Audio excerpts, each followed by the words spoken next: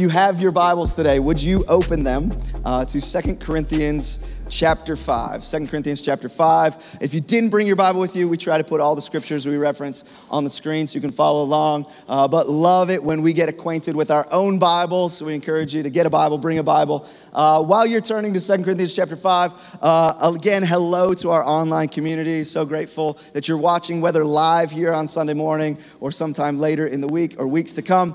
Thanks for taking time to join us. A special hello this week to Jacob in Bozeman, you and your family. We love hearing how other communities or other places in other communities are tuning into Anchor. So Jacob, thanks for being a part of this community. Grateful for you. You matter. Say hello to the family, the wife, the kids. And we just love what God is doing in this church, whether it's in person or online. And we know there's reasons and seasons for people to be online, and grateful for that community.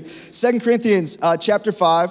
Starting in verse 11 is where we'll be today. In a moment, we're going to read all the way through the end of the chapter. But verse 5 is kind of the theme verse for the series we just began last week. And it says this: because we understand our fearful responsibility to the Lord, we work hard to persuade others. So we're going to dig into this a lot more in just a moment. But this idea that because we understand our fearful responsibility, that we as followers of Jesus, although it will show up in different ways, we will work hard to persuade others. The word persuade is not an unfamiliar word, that it is communicating in a way that causes someone who doesn't believe the same as you to believe what you believe. I was looking at the definitions of persuade, and I think it was the second or third definition was to tranquilize. And I was like, wouldn't that just be the ideal evangelistic tool? If we could just be like walk around with little guns that shoot darts that just cause people to fall asleep, and we just drag them into faith and they wake up believing. Like that would be the ideal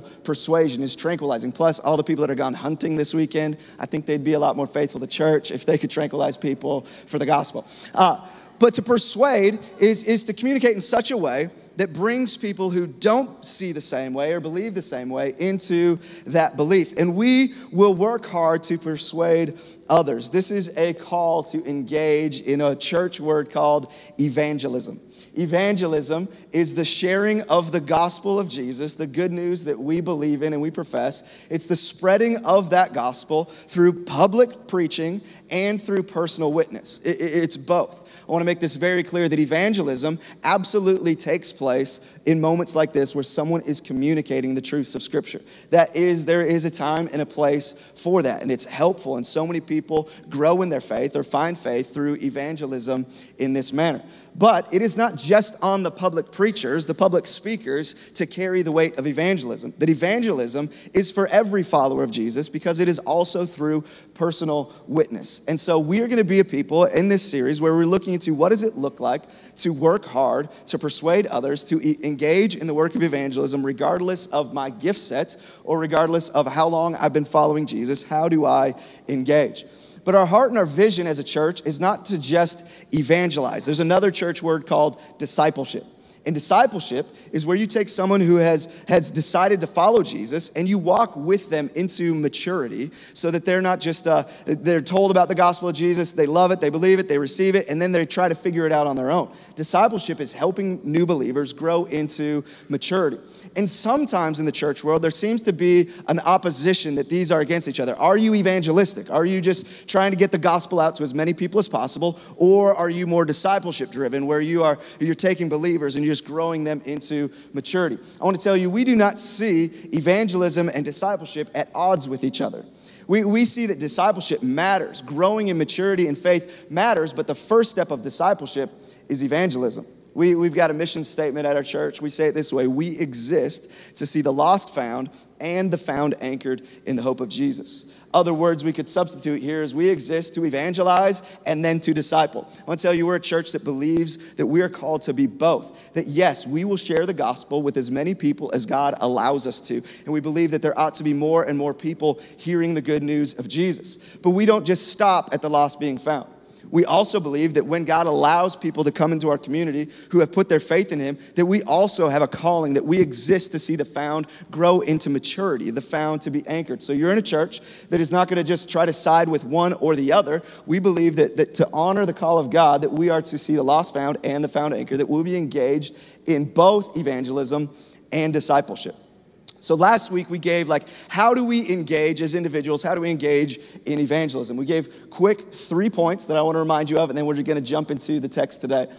We talked about praying for, investing in, and inviting to. Praying for individual people that you work with, you go to school with, family members, people that you interact with. You're praying for individuals that you believe that God may have placed in your life for you to be the personal witness of the gospel of Jesus. You pray for them. And then you invest in relationships. The discipleship requires relationship. So you invite them over for dinner. You check in on how their doctor's appointment went. You go out golfing with them. You go to the concert. You cheer on their kids at sporting events. You build relationship with them. You invest in relationship. And then you invite them to gospel opportunities. Now that can be the church, but it's not isolated to the church. What are gospel opportunities that are available to you that you can say, hey, I'm praying for you, and now I'm investing in relationship, and now there's going to be opportunities for you to hear and to learn more of what the gospel is. So this is what we are all called to do. In this series, we're going to talk extensively about what does it mean for you individually to engage in this call. Let's look now at 2 Corinthians chapter 5. We're going to start back in verse 11 and read through verse 21. It says this: because we understand our fearful responsibility to the Lord, we work hard to persuade others. God knows we are sincere, and I hope you know this too. Are we commending ourselves to you again? No. We are giving you a reason to be proud of us so you can answer those who brag about having a spectacular ministry rather than having a sincere heart. If it seems that we are crazy, it is to bring glory to God. And if we are in our right minds, it is for your benefit. Either way, Christ's love controls us. Some of your translations use the word compels. Christ's love controls or compels us. Since we believe that Christ died for all, we also believe that we have all died to our old life. He died for everyone so that those who receive his new life will no longer live for themselves. Instead, they will live for Christ who died and was raised for them. So we've stopped evaluating others from a human point of view. At one time, we thought of Christ merely from a human point of view. How differently we know him now. This means that anyone who belongs to Christ has become a new person. The old life is gone, a new life has begun. Verse 18. And all of this is a gift from God, who brought us back to himself through Christ. And he's given us this task of reconciling people to him. For God was in Christ, reconciling the world to himself, no longer counting people's sins against them. And he gave us this wonderful message of reconciliation. So we are Christ's ambassadors. Let me say this again. We, who? Us. We in here, online, we are Christ's ambassadors. God is making his appeal through us. We speak for Christ when we plead, come back to God. We speak for Christ when we engage in evangelism. Verse 21, the grand finale here. For God made Christ, who never sinned, to be the offering for our sin so that we could be made right with God through Christ. I got to read that one more time. For God made Christ, who never sinned, to be the offering, the sacrifice for our sin so that we could be made right with God through Christ. I'm not sure why there's not more smiles right now. This is the best news you will hear today. I don't know what's coming today. You might get good news. I'm praying you get lots of good news. It will not beat this. That God loved us, cared for us, loved you enough that he who had no sin took on the penalty for my sin, for your sin, so that you and I could be made right with God. This is just the best. This is the gospel. This chapter, I'm going to be honest with you, these verses we just read are probably my favorite chapter in the whole Bible. It is just rich with so much we could talk about. We're going to just focus in on a simple concept out of this today. Maybe someday, if we both stick around long enough, we'll dig into all of the beauty of this chapter. But we're going to zero in on a couple of thoughts here today from the best news you will hear all day. Understanding or clarity can oftentimes make a significant difference in what we know, in what we believe, in how we act, in how important something is. Simple clarity or simple understanding can have a very significant difference in our lives. For example, I've got a son. He is 6 years old in the first grade, and he has a classmate, this sweet little girl. who is at his table right now. They're table buddies. And we know the family of this little girl. And her father and I were just talking this last week, and how cool it is that our kids are in the same class and that they're at the same table, and that they're building a friendship together. It was so fun. Now, this little girl, she's in first grade and still working on some of her sounds when she's communicating, making all of her sounds correct. She's got the sweetest little voice. And we were talking again with her father this week, and he said, I got to tell you the story of our kids hanging out. I was like, oh, this is going to be great. He said, my daughter came home and said that me and Finley are hanging out and we're talking a lot. And I was like, that's awesome. And she says, Dad, Finley and I, we both love Violet. And I hear the story and my heart just melts, because Violet is this special needs girl in their class. And so I hear Finley and I love Violet. And I'm like, oh, my sweet little boy. I'm so glad that there's sweetness in you when you're at school. Like, you're wild, you're crazy, but this is just, my heart melts. And he says to the daughter, he's like, oh, well, who's Violet? She says, no, we love Violet. And he's like, yeah, who is Violet? And then she communicates again, no, and slows down and enunciates and says, no, Finley and I, we both love violence. Totally different story. My heart for my sweet little boy just went, oh, he's there talking to this sweet little girl about how much violence is amazing. We love violence together. And this simple understanding, simple clarity changed the whole story of how sweet this kid was to, oh, no, you just like talking about blood and gore with your other first grade students. This is not the story I thought I was going to hear. Simple subtleties like that can make a world of difference. Understanding matters. Do you guys, some of you are still students at high school, college. If not, maybe you remember back in the day when you were given an assignment, and I believe we've all done it at least once, where we worked hard on an assignment only to recognize we're operating under misinformation. Remember in math when they said like 1 through 300 odd? For one, why so many? And for another, why just the odds? You know what I mean? This is how it went. 1 through whatever odd. Have you ever got like halfway through and be like, I'm doing evens. This is not okay. And your heart sinks. It was just the worst. It's not that you didn't work hard. It's just there wasn't clarity and understanding of where the effort needed to go. Understanding clarity can make a world of difference in so many aspects of our life. And it happens here even spiritually. Us in our relationship with the Lord and following Jesus, understanding his call, his priorities, getting clarity on now that I've received grace, now what do I do from here? Understanding is motivation, but understanding also is clarity on, am I putting my time, my energy, my resources, my finances, my efforts, are they being put in the proper direction? So understanding actually really matters. What we see in this text is our theme verse says, we work hard to persuade others. Why do we work hard? What motivates us to work hard? It says, because we understand our fearful responsibility.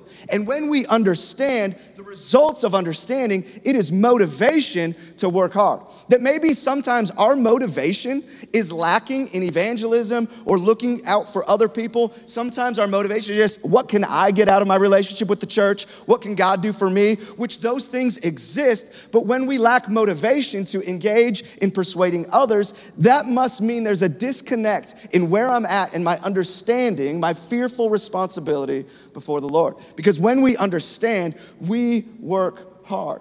Understanding brings motivation. So the question today, and the question that I want to posture this entire series on, is do we understand this fearful responsibility? Not are we working hard, but do we understand? We could evaluate based on how hard we're working, but that is not sustainable. What actually motivates us over the long haul is not, did someone give me this challenge to work hard, but do I understand? Because understanding will result in us all working hard for the rest of our days. Rather than, hey, that was a cool sermon series that got me excited for a season, and then it faded away. The ultimate goal here today and in the series is to understand, do we know the fearful responsibility? I think it's easy for us. And I think a danger of this series, even naming it Double Vision, could communicate that the goal is let's just have more people in this building than we had when this series started. I think I explained this thoroughly last week, so I'm not going to take the time right now. If you got some questions about the heart behind the series, go listen to the intro last week. The goal is not just how many more people can we fit in here, but the goal is, are we understanding our fearful responsibility where we will work hard and the results will be growth, impact, maturity, that we will see more lives, more souls finding their home in the grace of God. And so double vision is not specifically, let's see Anchor Church double. The vision behind the series Double Vision is how do we all engage in understanding our purpose on this planet until God takes us home so that we are consistently seeing the impact of this body doubling. Because we all understand that there's time left on my life. I should be influencing someone else. I should be working hard to persuade others. It doesn't mean they ever have to come to Anchor Church. Maybe there's another church in our community, or maybe they don't even live in this community, but you are engaging with them. You are helping introduce them to the gospel of Jesus and walking through life with them, and the impact of our church is always doubling. The impact for the kingdom is always doubling. I was looking into double vision and even the medical double vision. The medical term for double vision is diplopia, which that would have been just the sickest name for a series, right? Diplopia. Diplopia is what we know as double vision. Diplopia, who knew that as a pastor you'd start studying these things? But diplopia is not something that you choose to have. I mean, we could try to cross our eyes and temporarily see double, but double vision is not something that you choose to grow into. Double vision happens either by sudden trauma, you get hit in the head, or there's a stroke or a concussion can create double vision, or there's the long-term subtle effects of either cataracts or other long-term effects that build up to the spot where you gain double vision. Double vision is always the result of something previous. It's not a choice to have double vision. And so spiritually, as a church community, we can all just try really hard to have spiritual double vision, and that's the goal of this series. Or we could say there are things that precede double vision, and it's this progressive growing and understanding the call of God on our lives that leads to double vision. Or my prayer is that sometime over the course of these 8 weeks, that something maybe just hits you over the head just suddenly, like all of a sudden you realize this is bigger than just me. That I suddenly have a passion for the things that Jesus is passionate about, and evangelism becomes a part of your life. We're going to jump straight down into verse 18. We've just talked about that when you have received the amazing gift of Jesus, you're no longer living for yourself. It says that the old you is gone and new life has come. And in verse 18, it says this, and all of this is a gift from God, who brought us back to himself through Christ. And God has given us this task of reconciling people to him. For God was in Christ, reconciling the world to himself, no longer counting people's sins against them. And he gave us this wonderful message of reconciliation. So we are Christ's ambassadors. As if God is making his appeal through us, we speak for Christ when we plead, come back to God. Where I really want to zero in our minutes that we have left is, he says we are ambassadors. This is language that maybe isn't often spoken of in church world, but I at least don't hear it often. But it says that we are ambassadors. Amongst other labels we could call ourselves, we are Christ's ambassadors. I want to give 2 very quick points on what an ambassador is. Number 1, an ambassador lives in one world, but represents another. Secondly, an ambassador must carry a message. An ambassador is from one location, but is existing in another. And while they're existing there, they are delivering a message from their authority. And we are called to be ambassadors. Scripture in several places says that we are alien strangers on this earth. Our citizenship is in heaven. Yet this is where we're currently existing. And to be an ambassador, you can't just exist here. You also need to be carrying and delivering a message. This is what we are called to be. And I think that's possibly one of the greatest gifts outside of salvation itself is the ability to now be a representative of God with that same gospel. Yet, largely, this is a gift that goes unopened.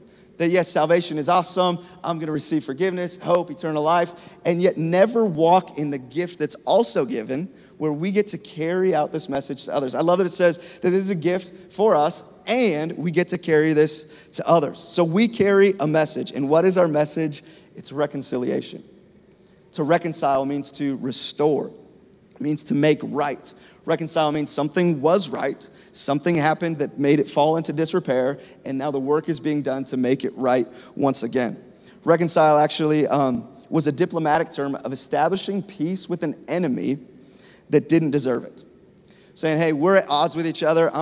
I don't want to keep fighting about this anymore. So to reconcile says, I will cover the distance. I will make peace with you, even though you're my enemy. You don't deserve it. I will do the work to make peace. I will suffer the loss that I could demand of you, but I'm just going to wipe that clean so that we can be at peace with each other, so that we can be reconciled. And I love that this is what God has done for us, that when we didn't deserve it, it says that he became the sin for us. And not only is this the message for us, this is the message that we deliver. It's verse 21. God made Christ, who never sinned, to be the offering for our sin so that we could be made right with God. That Jesus covered all of the distance to make things right with me. And this is the message that not only do we get to receive, it's the message now that we get to share. We get to carry this message to share with others. I want to tell you, if you have received salvation, you are now an ambassador. You now have a message to share, and your message is the reconciliation that you have experienced is available to those that are in your life. Salvation is such a gift, but the purpose, the task, the mission that we're sent on afterwards is also such a gift. I love that God didn't just draft you to the team. He's putting you in the game. Like he's engaging you in the work. I love that Jesus, he is building his church. And whether we engage or not, he's been at this business for 2,000 years, done a fairly well job of building his church, and he's going to keep doing it. But he doesn't need us to do it, but he allows us to participate in what he is doing and doing so well in the building of his church. What a privilege to participate in and continue the work of Jesus. That we, you and I know me, you know you, and yet God still lets us be carriers of his gospel. Man, I don't trust my kids to carry my coffee, and God lets me carry his gospel. He lets you carry his most precious gospel. I believe that it's nearly impossible to understand the gospel without becoming a carrier of the gospel, a distributor of the gospel. I want to tell you that you don't have to wait to share the amazing news that you've experienced in Jesus. That if you've received grace right here, right now, you get to be a distributor of that same message. I tell you, if God only planned on using you later, he would have waited till later to call you. But you are a new creation. That old you that keeps telling you you don't have what it takes to share the gospel, that person is dead and gone and buried, and there is a new you, and the new you is an ambassador. He doesn't call you and say, maybe you can earn this later. No, once you are in Christ, you are a new creation. You are an ambassador. You've been reconciled, and you get to carry the message of reconciliation to others. The Apostle Paul, he writes vast majority of the New Testament, and he writes to specific churches in specific cities. So Ephesians is written to the believers in Ephesus, and Colossians to the church in Colossae, and Thessalonica is the Thessalonian letters. And so he writes these letters, and you see so often in almost all of his letters to the churches, to the believers, he says, I'm writing this to you who are in Christ. And then he says, and you're also in Colossae, or you're in Christ, and you're also in Ephesus. He makes this distinction of you are both. You are both in Christ, and you are in your city. And I think that this can so easily be looked over. I think this is beautiful what Paul is telling us. Like, you need to know your dual identity. You need to know that you are an ambassador. You are in Christ. That is your home. He is your leader. He is your king. You are in Christ. But while you are in Christ, you also, for the season of time, are living in another community. And you are in Christ, but you are also in Missoula. I love that he is saying that you need to understand who you are. That you're not just in Christ, and then you go to a church and you've got this faith system, but on the side you also have a job, and you also go to school, you're also on a team, and you also have employees, and you also have coworkers, and you also have clients. And he's saying, no, you are in Christ, and at the same time, you are in these other worlds, these other realms, these other circles of influence. You are both. And I wonder what it would look like if we recognize that we are in Christ, and yet we are sent as an ambassador into those other circles. That I am in Christ, but I'm also in this classroom. I am in Christ, but I'm also on this team. I am in Christ, but I also have these clients. I am in Christ, but I'm also in whatever these avenues are. And what if we started to understand that my following of Jesus, my being in Christ, isn't isolated to my quiet times with him and my church attendance, but I am in Christ as well as in these locations as an ambassador? What if the circles that you run in is exactly the circles that he sent you into with a message? I'd like to propose it's not a what if. It is an absolute certainty that you are in Christ and you are in Missoula. You are in Christ and you are in those circles. What would change inside of us? We understood that he sent us to these circles with a mission and with a message. I am in Christ, but I'm also in Missoula. I don't know about you, but I just love Missoula. I love this place. I was born here. I hope to die here. This place is the best. It is beautiful. You know those like Missoula moments you get, whether it's a view or you're up on a mountain or you see the river or it's some of the community events that take place. It's just like, Missoula. I just love those moments. And I'm praying that God just develops our hearts more and more to have a passion for this community. Like people, you can go wear your I Love NY shirts, but I love Missoula. Like this is our city. This is our community. This is our home. And what does it look like for us to just continue to recognize that, yes, I am in Christ, but he has given us this beautiful opportunity to also be in Missoula. Now, I don't know what brought you to Missoula.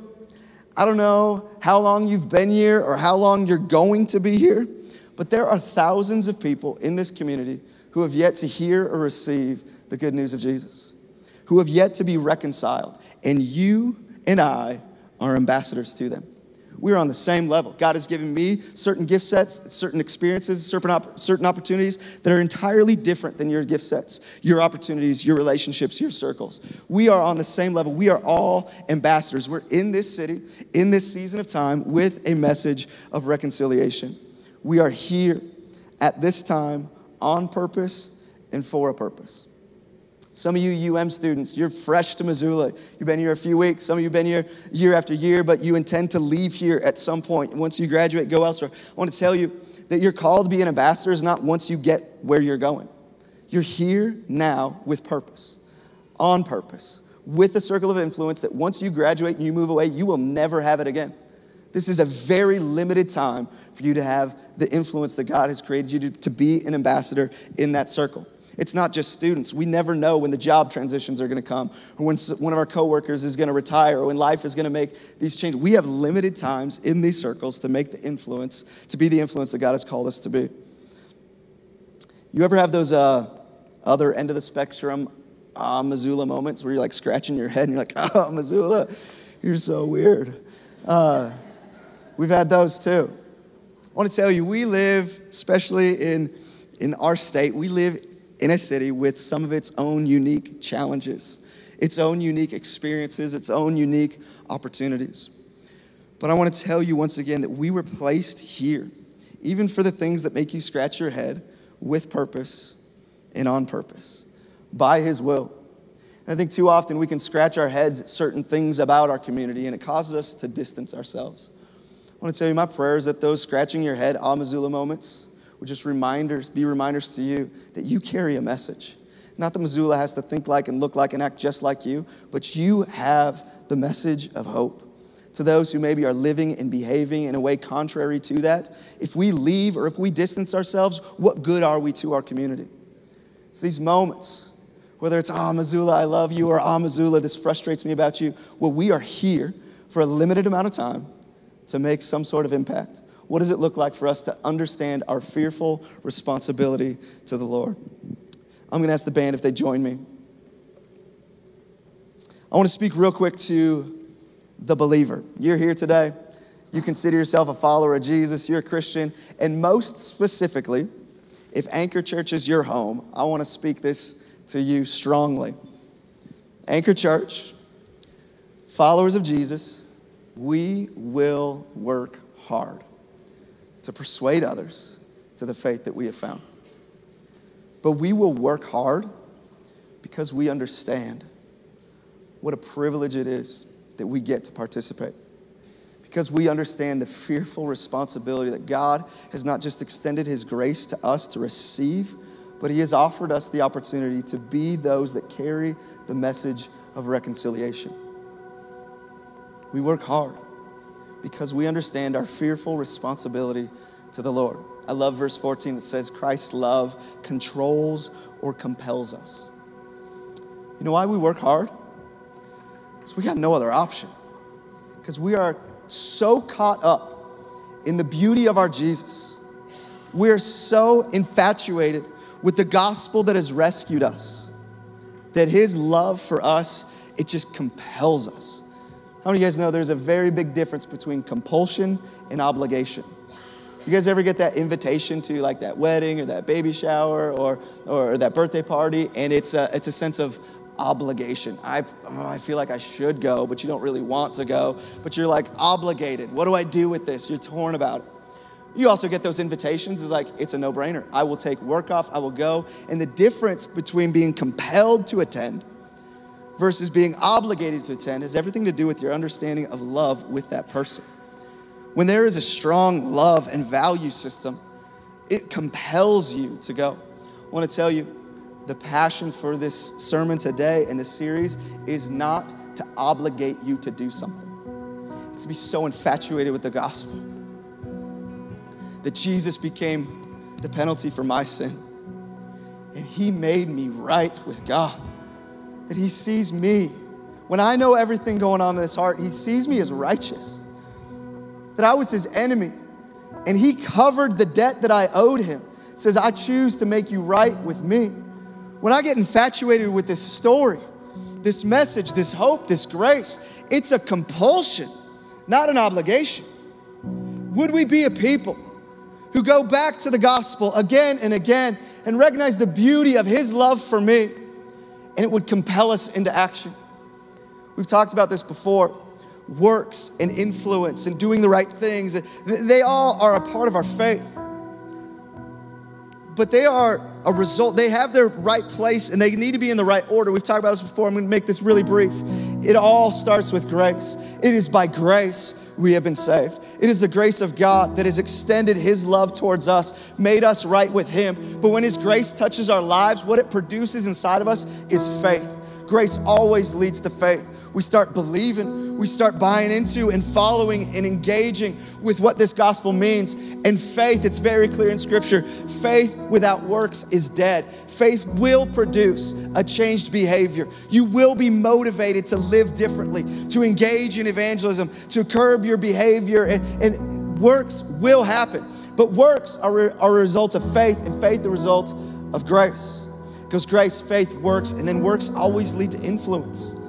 That when you are living differently, when you're living missionally, when you've got this passion to share your faith with people, influence begins to take place. But it always starts with grace.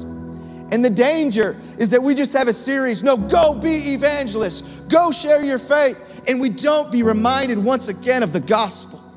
It is the love of God that motivates you. Your motivation for evangelism is not a sermon on evangelism.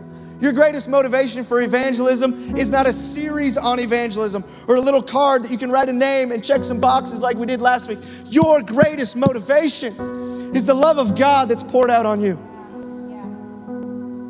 It's going back to his grace again and again. God, I continually am not living up to your standard. I've got this problem. I've got this struggle. I've got this sin. Yet you love me. Yet you made me new. Yet you have reconciled with me. And it compels me because I understand my fearful responsibility to the Lord. We will work hard, not out of obligation, but we're compelled. I want to speak to our staff specifically first. You guys are already aware of this, but we will work hard. We don't do the bare minimums. We're going to work hard because God has graced us with a limited amount of time on this beautiful sliver of the planet. We're not going to let it go to waste. We're going to work hard because we understand. We'll speak to our leaders, those of you that are serving on the various teams. We will work hard. Some of you know you showed up here at 7, started laying out these mats and moving these chairs. You worked hard. You were sweating before some of the people in here were even awake. We will continue to work hard. Not so that more people can show up and say, I like Anchor Church, but we will work hard because we are compelled by the love of God. We understand the responsibility. I say to those of you that have yet to engage at a deeper level with this church, let me be honest with you up front. It's a church that's going to work hard. We're going to work hard to fulfill the mission we've been given to see the lost found and the found anchored. To our group leaders, I know that Tucker has already set a standard where we're expecting a lot out of you. We will work hard because we understand. I say outside of these walls and the functions of this church, if Anchor Church is your home, I want to say it clearly to you. We will work hard in our relationships with our community to represent the King who has sent us as ambassadors. We will have standards. We will have convictions. We will be invested in relationships. We will be inviting to gospel opportunities. It's going to be defining of who we are because we understand our fearful responsibility. We're going to pray. We're going to invest. We're going to invite. If you're willing and able, would you stand with me? I want to take this last minute, maybe 2 minutes, to speak to the unbeliever. Whether you're in this room or you're watching online and today you're not a follower of Jesus, don't consider yourself a Christian, but you're here and you're still listening, you're still tuned in. I want to tell you, the gospel has been already communicated today, but the beauty of reconciliation, Scripture does not say, go reconcile yourself to God. The gospel is that He has covered the distance to reconcile with you. I'll tell you the good news, the hope that we believe in, is that there is not a request on your life to figure out how to make things right with God, to be good enough, to change your behavior, to just convince yourself to believe. No, it's not on you to reconcile yourself to God. The gospel is receive the reconciliation that has already been given to you through the life, the death, and the resurrection of Jesus. It says anyone who receives this good news becomes a new creation. The old is gone, the new has come, and you no longer live for yourself, but live on mission, becoming an ambassador. And I want to tell you, today is the day where that can all take place. I believe today is the day of salvation for some. Today is the lost being found. For others, it's found being anchored. I want to tell you, today is a day where you say yes to Jesus. It's not a certain words you have to say, a certain program you have to go through. It's the sincerity of grace touching your life and faith being birthed. If today's a day where faith is being birthed, we welcome you to this community. We welcome you to this family. We welcome you to a life of following Jesus. It's our desire to not just introduce you, but to walk with you. What you could do to help us in this process, to move from evangelism to discipleship, is we've got some cards on the way out that say I've decided, but also if you would take your phone before you leave, scan the QR code. I think it's like the third option down says I have decided card. If you click on that, you can just check a box that says I've decided to start following Jesus. You can put whatever contact information you want. We'll make it simple, and this week we'll come alongside of you, say, hey, welcome to the journey. We want to just be able to honestly say that we're not just here to see the lost found, but we want to walk with you as the found become anchored in the hope of Jesus. Father, we love you. We thank you for your grace. Thank you that you are on a mission to build your church. We thank you that you came to seek and to save those who are lost. God, you've captivated my heart. And Lord, we as a church say we are going to engage with you in the incredible privilege of being your ambassador. God, I ask that you give us double vision, whether it's progressively or instantly, that we see that there is a vision to not just grow in maturity and feel good spiritually myself, but there are people in our lives to reproduce in, to pray for, to invest in relationship, to invite to gospel opportunities. God, burden our hearts with a passion. God, I pray that this would not just be speeches to try to motivate us into action, but God, this would be us coming together consistently as a family, looking back at your gospel, looking at your grace, and that your love would just compel us.